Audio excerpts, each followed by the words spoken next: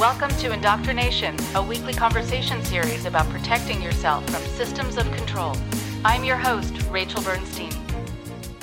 If you haven't already done so, please go to patreon.com/indoctrination to become a supporter of the show. And you'll find it right there. And you can support it for any amount you're able to.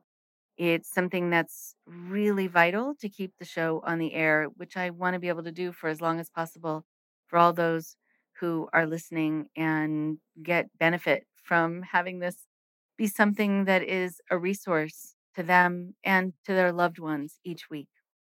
So thank you very much for your support.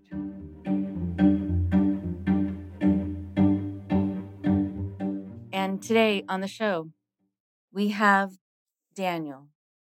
And Daniel is an entrepreneur and was raised inside the church. His journey into understanding the nature of fraud and its application to religion started when he was excommunicated from his church for exposing sexual abuse. This has led him to ask the hard questions around his most deeply held beliefs. He has found healing through conversations around faith and abuse. He shares very personal stories with the hope that it will help others to find strength and healing. Here's Daniel now.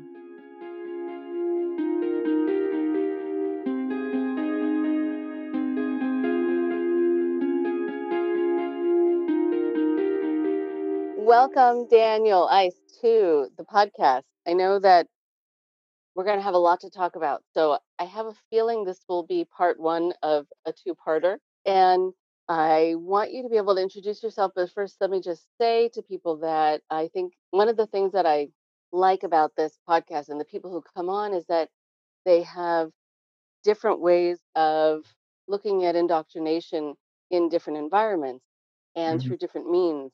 And so this is one of those talks. And so that's why I'm very excited about this angle.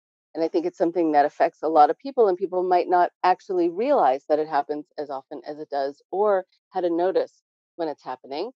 So take it away, Daniel. Introduce yourself and then talk a little bit about what you want to talk about. Yeah, so my name's Daniel. I grew up in evangelical / fundamentalist, kind of upbringing. My dad is a pastor. Both my brothers, serve in the ministry as well. And, I no longer, go to church. A few years ago, I was excommunicated for exposing some sexual abuse happening inside of my local church. And it was easier to get rid of me than to deal with the problem. I've been in multiple churches where, happenstance, I've exposed, sexual abuse and, sexual malfeasance among, leaders or other members. Just happenstance happen that way. And a lot of people think that my story is unique. I don't really see it as being that unique, especially, as I've talked to more people through the community and find out that sexual malfeasance is rampant. What I bring to the conversation, I think, is my background as an entrepreneur. And so I'm always looking for ways to make new business models. And I'm also kind of an abstract thinker. And so I take a very meta approach to the world, and meta being above. And what I've really started to identify is what I'd call the business model of fraud.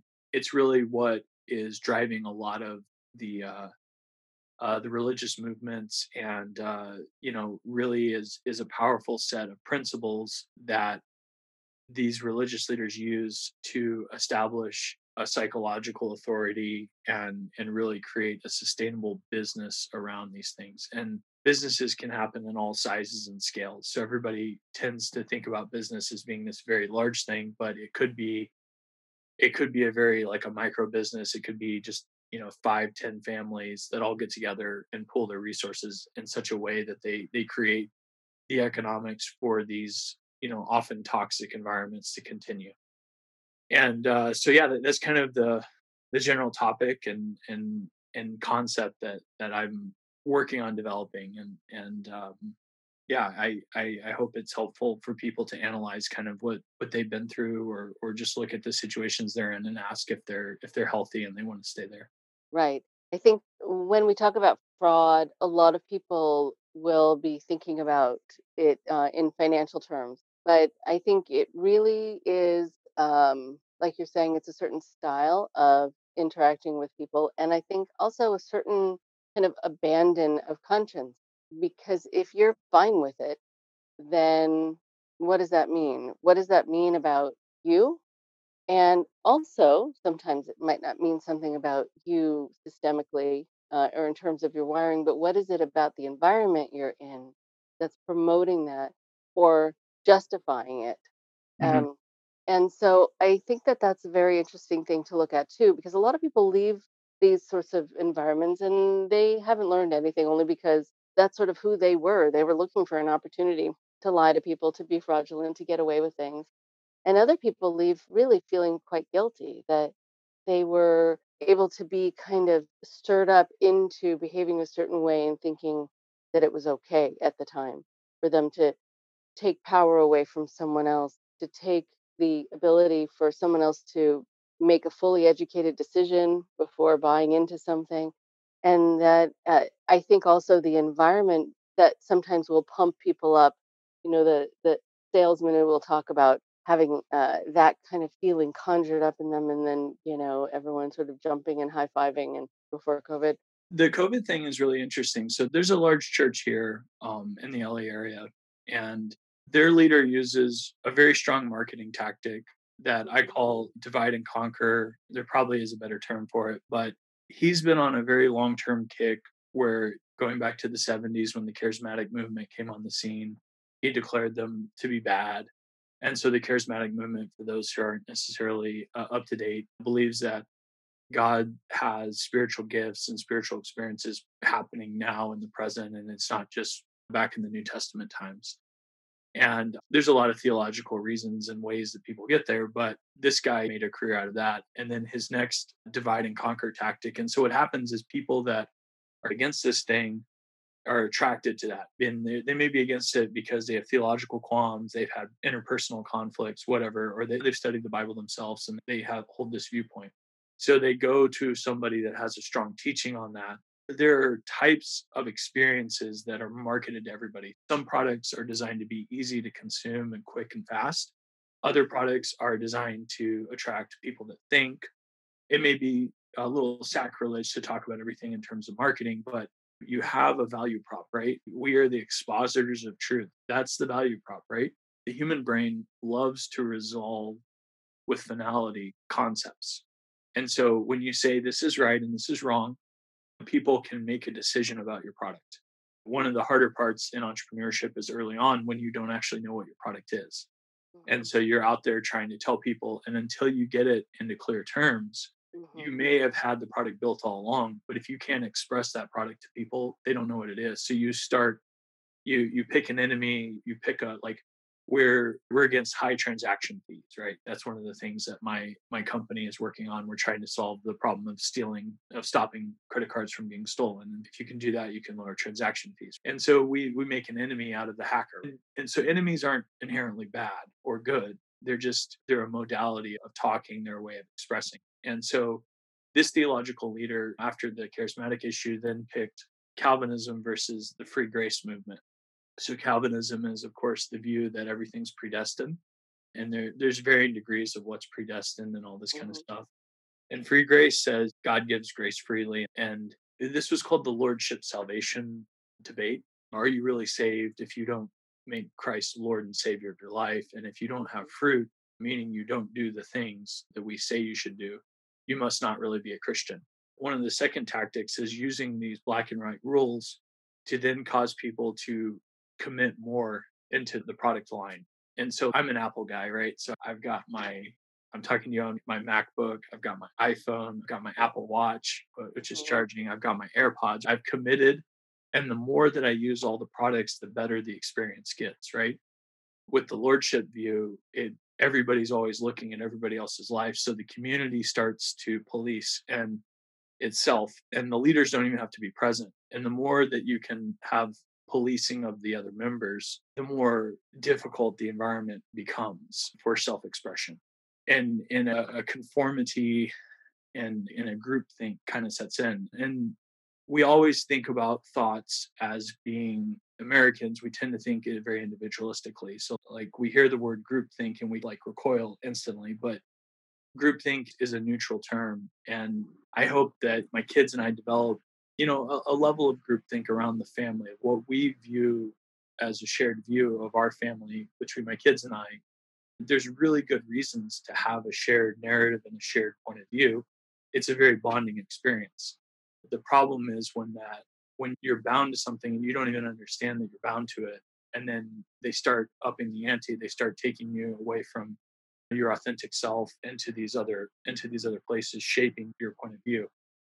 And so the free grace movement versus the lordship, that created a lot of things. Then the next aspect in this guy's business model was starting a seminary. And so this is the franchising of his brand. And what happened is, as the seminary students graduated, they started targeting churches for placement that were existing but needed new pastors. And then when they would get in there, they would have these very black and white views on a lot of topics where the existing church didn't quite agree with those topics, but they found more alignment with these people than they found with other schools that had traditionally produced the candidates. Ah, And, okay. and so what you started to see was the pastors from this one church would go in and they get on the elder board, they'd start to appoint other people, and people who followed this group would start coming to the church. A lot of them listened to the primary speaker on the radio, and they would Mhm. look for graduates of his seminary in their town, and then they would, in essence, do a hostile takeover. You find an underperforming asset where the people don't understand that you're coming in to change it, and it's like buying distressed real estate. And so in essence, they have bought up all this real estate. Then people respond to fraud. That's one of the things. People at first will be fooled by fraud. And so churches started to see this pattern in these pastors, that they would come in and they would take over the church, and eventually they would have only this brand of theology on their elder board, and the people who started the church didn't feel at home in their own churches and Mm, would either suffer or leave. mhm. And so churches stopped accepting these. And so then all of a sudden the leader gets the vision that they need to start new churches. And because that distribution channel had been shut down. And the cycle continues. And this guy's son is a businessman, and there's nothing wrong with that, being one myself. But he would always brag about how Christian of a businessman he was. And now he come to find out he's under investigation by the SEC for fraudulent schemes. And so at this point, this becomes an attack from Satan on he can't get to me, so he's going after my son and all this kind of stuff. And so the narrative of how an issue is talked about internally is very powerful. And so they tend to circle the wagons and be the only ones with the authority to speak on an issue. They do a very classic like message control thing, which is we're the only ones with all the facts, and you have to trust us and know that we're godly men, and trust us. If you had all the facts, you'd make the same decision as us.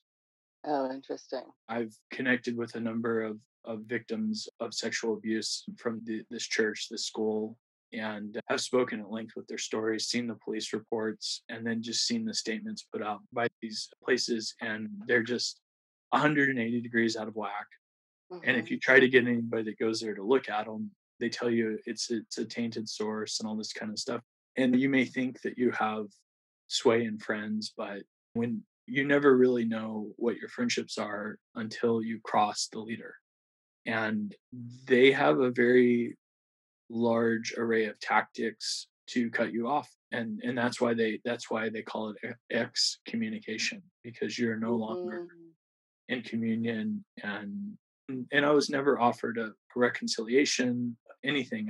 It was just a letter that we request that you don't come back. You've been formally voted out by the congregation and you've been excommunicated. And I love the church that I went to dearly. I would go every week, and that's my perspective on everything. I'm sure they have theirs and that kind of stuff. But those are a lot of the trends that I see, the use of very divisive language to create market differentiation. You then fall into a theological line, which is like your brand, and it helps you to make the denominations help you make a proxy decision, right? Apple as a brand stands for this. Presbyterianism stands for this. Right. Evangelical Baptist stands for this. There was a really good book on the independent fundamentalist Baptist churches, which I was never part of. Okay. But and really what they explain is independent fundamentalist Baptist churches mostly got going out of Bob Jones University.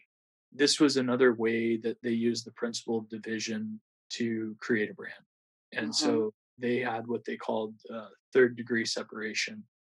And so they take the passage in the Bible that says you're supposed to be called out from the world to be salt and light. And they say, so if you live in the world, you're not a Christian. Then you say, if you have friends that live in the world, that is compromising you. So they quarantine you off from those friends. And then if you have, that's the second degree of separation. First degree is you yourself are separate. Second degree is you don't have any friends that are separate. And the third degree is if you have a friend who has friends that are part of the world, then you have to separate from them. And so it's the ultimate like tribalization of a group. And then what happens is these churches, the leaders gain too much power and they become gatekeepers. And when you have a gatekeeper model, you have the fertile ground for abuse. This is, I would say, a principle that is beyond religion. I always like to say, what does Hollywood and the church have most in common? It's that they love to cover up sexual abuse when it's theirs, and they love to cry foul when the other one is committing sexual abuse. And so there was a Me Too movement in Hollywood, which was a needed reckoning for the use of the casting couch. And the blowback that these poor women suffered for speaking up against the sexual abuse is really painful. But it was enabled by the fact that these powerful Hollywood executives were the gatekeeper to becoming a successful star. And if you apply the same model to church, these are the people that are supposed to watch over your soul, and they are the gatekeeper to God. That gatekeeper, that being the path and the mechanism to something that you desire, becomes the power that allows abuse to be perpetrated and carried forth. And it also creates the cover for people to continue to get away with it because they cut you out if you get too strong, if you have too much independence, if you speak up to it. And then if it does actually bubble out that somebody's been misbehaving, it's talked about in very delicate and abstract terms. Whereas I think one of the things that finally broke me was people would rail against, this sin or that sin and talk about how they would take a bold stand against it. But as soon as the sin came in the church, they became quiet as church mice and they wanted to talk in euphemistic terms.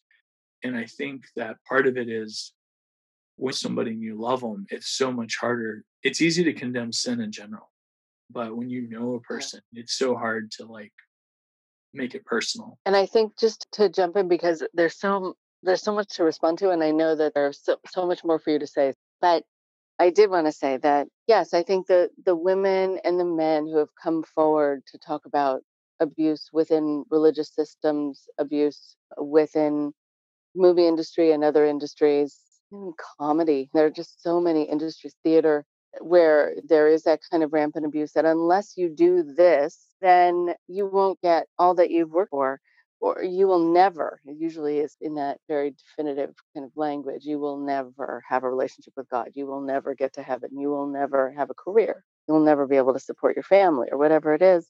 I think that there is something that a lot of people have felt really ashamed about when they think about that. They went along with it. And I think what people, I hope, who are listening are sometimes not giving themselves credit for is that they were dealing with a situation that they believed at the time was their only option.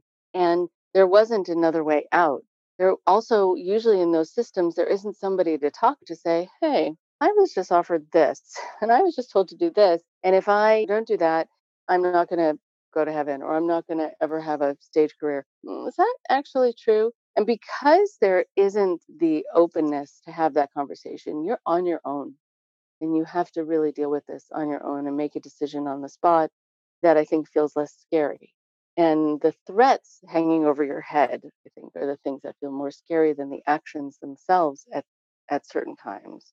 And so I think that the fact that people feel powerless and that they feel voiceless and also alone helps to embolden so many of the people in positions of authority who then know that they can get away with it. And you were also talking about the language used, the language of fraud, and how is that used? What were the phrases that you remember either being told to you or hearing about that were fraudulent but seemed, really valid at the time?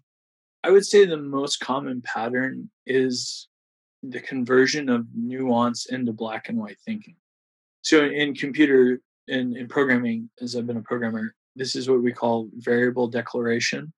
Hmm. And you say, I'm going to hold this variable will hold a number, it'll hold a string of text, or it'll hold various types of data. This is going to hold integers, which are only whole numbers. This is going to hold decimal point numbers. This is going to hold a string. These are some of the more dynamic languages will automatically take whatever you put and cast it into one of those. But very strictly typed languages, if you give a string when a number is expected, it will break the program and you'll get the Windows blue screens of death and all of that kind of stuff. That's what they call a buffer overflow. What you'll find is that in these groups, they're going to be typecasting the world for you. So you're either for God, you're against God. You're either living in truth or you're living in falsehood. And so there's a lot of assumptions that go into the casting of this topic as black and white. Their program will throw an error if you don't return true or false. I would say that healthy communities allow for discourse and discussion. And I'm not saying Hmm. everything's relative, but there is a lot more nuance to life. Hmm. And that's really very difficult to break free of, is having overly strict constructs on life. And when you leave, not that you have to, but when you process and you deal with things that don't align with who you are, guilt does sweep in. Everybody that has been conned by Bernie Madoff felt guilty. And it was a deep guilt because it preyed upon the community. There's a really great book called How to Smell a Rat by Ken Fisher that he wrote in the wake of the Bernie Madoff scandal. And he was a money manager, and he wanted to tell people how to deal. If you do these 5 things, you'll prevent yourself from being financially scammed. Hmm. And one of them was, who holds the money? Is he allowed to take money out of your account? Or he can do trades on your behalf, but can he take the money out? If he can take the money out, he can rob you blind. And that was the problem with Bernie Madoff, is he Hmm. had both the power to invest and the power to take money out. Normally, professional money managers only have the power to invest. So you put the money Hmm. in the account, and Hmm. there's a third party over here that they control the in and the out, and you're the only person that can take the money in and out. Now, once it's in the account, they can buy all the stock they want with it. And so the question is, in your thought life, is this other voice allowed to be the one that both sets true and false and then gets to evaluate those rules in your thing, right? Are they able to take money out and put money in and do the trading? And I know that's a little abstract, so I'm looking for a good illustration, but it would be if somebody tells you this is a principle and you apply the principle and you arrive at a different conclusion than they do. Like, we should stand up to sex abuse no matter where it is. That's a principle. And then you start saying, we've got some problems around here. And yeah, they're not Hollywood level, but they're problems. And they start saying, Hmm. no, we're talking about like that's not a real problem. And he's working on it. And you just need to have forgiveness. That's the money spending. The arbitrary use of who is forgiven and not forgiven, when grace is doled out and when it's not, when the leader has that power, they have the power to do the stock trades and take the money out of the account. And that, because they are the dispensers of grace in the community. Hmm. Hmm. And grace, forgiveness, like they get to define these processes. You lose your autonomy over that. The elders decide. They become an arbiter of the social, and you get stuck. Yeah, and it makes you wonder also who gets to be in that role and why. So often it's nepotistic, and so people are just given that from father to son or whoever else, and that they somehow have this sort of ability to say, I get to decide. I get to decide everything for you for now and forever. I think it's incrementally built. One of the things when you study the people that steal a lot of money, like Bernie Madoff, he didn't steal all the money in 1 year. He fudged the numbers 1 year and nobody caught it. And this is one of those other like crazy tactics, which is Bernie Madoff was on the ethics committee for the SEC and he was literally the biggest violator. And Larry Nassar, the man who abused thousands of girls as the head US gymnast coach, Nassar wrote the training manual that became the standard for how to treat girls and tried to shuttle his pedophilia in through becoming the standard. Like he tried to standardize on pedophilia and he would do horrible things to these children. And so I hope people hear in those illustrations that I don't have an axe to grind with the church. I just want people to be safe out there. And fraud is a human problem. And so, as humans, if we engage in any activity, there will be fraud. And fraudsters are people that are claiming that they're going to give you value, and in reality, they're taking from you. That's the fraud. A lot of people are unwilling to accept fraud because of the implications it means for their own life. There were so many people that were unwilling to accept that Bernie Madoff was making off with all the money because it would mean that they had told so many other people to join this and it was such a sound investment. And on top of that, they weren't being risky. This guy was a sure thing.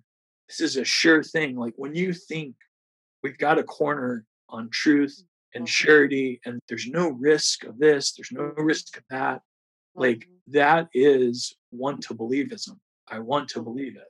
And whether that's because you are naive, and I mean that in the least judgmental way, just Right. as a starting point in your journey, Mm-hmm. or you're too busy. You get busy and you don't notice the fraud. Yeah. And it's funny because I'm building anti-fraud technology, and so much fraud is lost because people just don't even check their statements. And there's all this like you start trying to shut down fraud, and people are like, "Look, we don't want to shut down the fraud because we make a lot of money selling anti-fraud software. We make a lot of money doing these things." So Mm-hmm. when you threaten somebody else's business model, know that they will retaliate. Yeah. Fraud is such a betrayal, and betrayal is a very difficult emotion for people. Mm. And they will do like the want to believism, which I love that phrase. And the want to believism also wants us to delay the obvious, the fact that you're being betrayed, the fact that this person is swindling you or potentially swindling you, or that you made a bad decision, or this isn't going to be the panacea that you thought and that you wanted. And I agree with you, it's not a naive thing in a negative way. I think when people are trustworthy in their own lives, we assume that what's true for us is true for other people. And that just means you're a trustworthy person until you've been burned.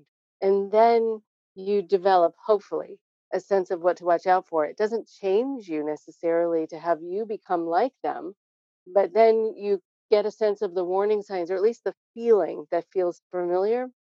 But yes, I think people who trust other people are coming from a trusting place. And so I think that's actually a sort of a compliment when you call people naive in these ways. And I think even in small ways that we've all dealt with. I had a friend who years ago told me that he got a summer job selling used cars, and it was in Seattle, and they did very well because I don't know if this is always the case, but he said that you can sell more used cars that have dings and scrapes when it's raining because it hides a lot of the things that you would notice if the car were dry. And so, in those little moments, you learn how you're being played, and it's very hard. It's very hard when these moments start to mount up, but especially with people, because we're talking about a used car salesman, which is fine, and there's some who are fine, but when you're talking about family, and when you're talking about your pastor, and when you're talking about your boss who is giving you an opportunity of a lifetime, then it makes it happen on such a grand scale that I think people delay the feeling of devastation. One song that really meant a lot to me Okay. was a song called Nice, Naive, and Beautiful by the artist Plum. And it ends with the line, get out of that place that's restraining your love. And ultimately, that song, which is a Christian artist, was very instrumental in helping me to see my path out of the toxic culture that was that church. And that's what I would say to people is there's a lot of art around processing your trauma, and have a lot of compassion for yourself if you find yourself the victim of fraud. And then just know that there's nothing wrong with you. These people specialize in finding victims. And if it wasn't you, it would have been somebody else. And they're going to keep adapting their patterns to until they find enough people. And so they're relentless in that way. But yeah, so Nice, Naive, and Beautiful is a beautiful song about the journey out of a toxic starting point to a new place. And yeah, that song has meant a lot to me. Thank you, Daniel. We will talk again soon.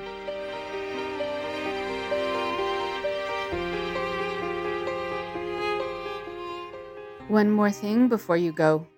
I am grateful to Daniel for starting to talk with me today so that all of you could hear a little bit about what it's like to grow up in a very strict environment where your thinking is shaped, and then to have other experiences, other religious experiences that leave you feeling betrayed and pushed away and judged, and to be able to also then understand things from a business perspective, from the idea of cultic groups being like fraudulent businesses.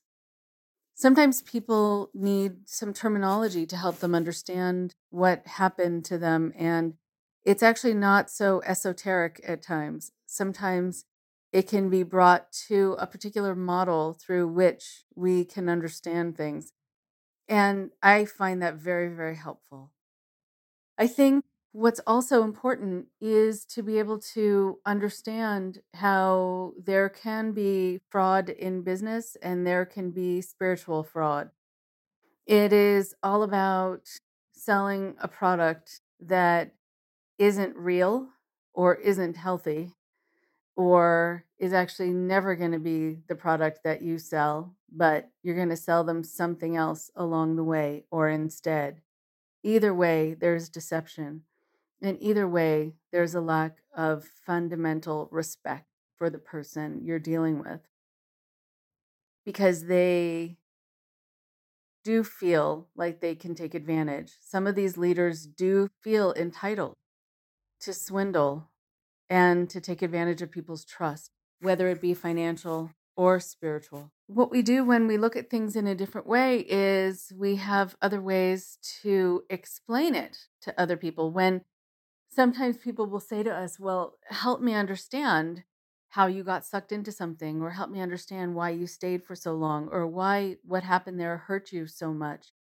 And if you have, again, language that's not necessarily so based in psychology, but more in kind of the language of everyday life, then it becomes a lot easier for people to understand and to explain. So I wanted to talk a little bit about a person named Robert Cialdini. And I have spoken about him a bit before on this podcast. He had spoken at some conferences having to do with cults. He is someone who studies this from a sociological perspective and also from a business model. He talks a lot about influence and the techniques of influence. And some of the ones that we've talked about in the past are things like reciprocity. If you feel someone's giving you something you can't get anywhere else, or that is special beyond anything you've been given before, then you feel the need to give back or sacrifice more.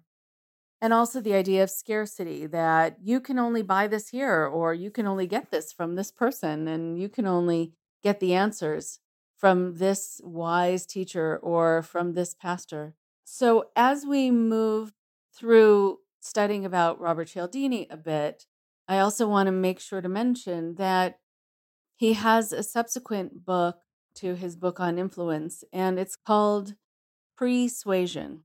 And I think it's worth checking out because when we talk about persuasion, we're talking about grooming.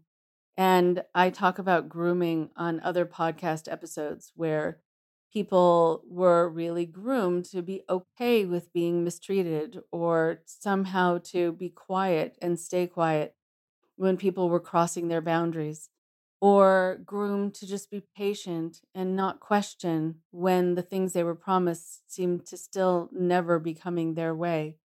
And so, this persuasion, or what I refer to as grooming, happens so often within these kinds of groups that Daniel was talking about and that we talk about here on the show.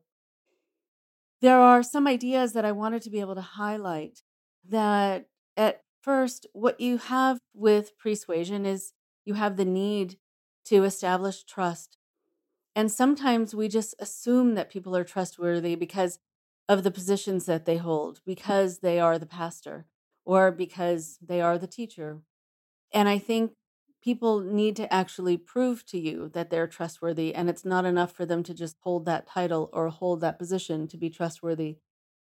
It also, at times, in a very visual way, helps people feel sudden trust when someone is dressed very sharply or dressed all in white or in robes that seem very spiritual, but the person underneath the robe might not be any kind of spiritual being in the least bit. And so they still need to prove to you that they are trustworthy. But I know that there are a lot of people who will be swayed by visuals. I know that when people walk into a waiting area of a doctor's office or an attorney's office or whatever kind of office, and it's really nice, and they're offered possibly some tea or coffee, they have this sense that the person they're going to be meeting with is really going to be able to help them, even though they have no idea about that and they haven't even met the person yet. And so we are swayed by the visuals. What is important also to remember is how often that's used in our daily life. Something else that Robert Cialdini talks about is when things are seemingly insignificant, they are actually not.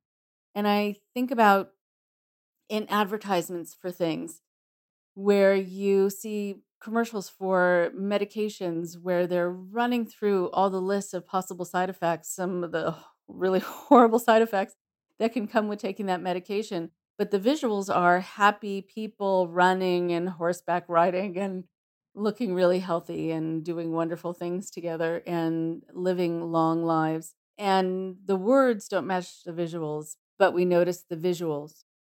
And also, when things seem kind of family oriented. Well, they're going to have families together, or let's say, going back to this idea of a pastor, the pastor will be there with their spouse and with their children to be able to convey that message that this is a family friendly place. But still, you don't know, until you investigate that for yourself. I think also about the movie Get Out. I don't know if you saw this movie, kind of a psychological thriller. I noticed in one particular scene, going back to this idea of visuals and this idea that things might seem seemingly insignificant, that there is this scene of an outdoor garden party. And as I was watching this scene, I was noticing that everyone is wearing black and white, which is certainly about the racial divide and the message of the movie. But every once in a while, I noticed that some of the people in the movie, along with wearing black and white, were also wearing hints of red. Could have been red socks or a little red scarf. And you could tell those were the people who were going to be doing some sort of evil. And I noticed it the first time a bit, and then I watched the movie again and I noticed it very clearly.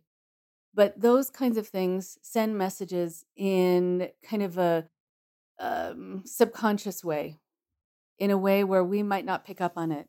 And sometimes we don't pick up on it right away, but we pick up on having a feeling about a particular person, either good or bad. We might not know why that is, but it's important to think about how the environment or the way they look or the way they're dressed or the way they're presented to us by people who seem trustworthy, how all of that can make us lower our defenses. It also is important to be able to understand that there is so much that some people do and some places do to, again, make people feel open to the promises and make people feel like it's a wonderful idea to be in your company or to be receiving something from you. And this all happens before any actual fact is presented, before the message of what they're going to be selling you is even presented. So be mindful of how you're being worked on from the beginning. I think I want to finish up by saying something also about how important it is to look at this sort of other piece of persuasion, which is this idea of a competitor crusher. Cults use this a lot. Cults have an attitude about people who are outside of the group, about people who could be pulling you away from that kind of control. And so you want to watch out for this. You want to watch out for the person who says not only what we can provide for you here and how wonderful it is, but how we want you to feel in a negative way about the people outside, basically the competition, the people who could pull you away, the people who could convince you this isn't a good thing for you.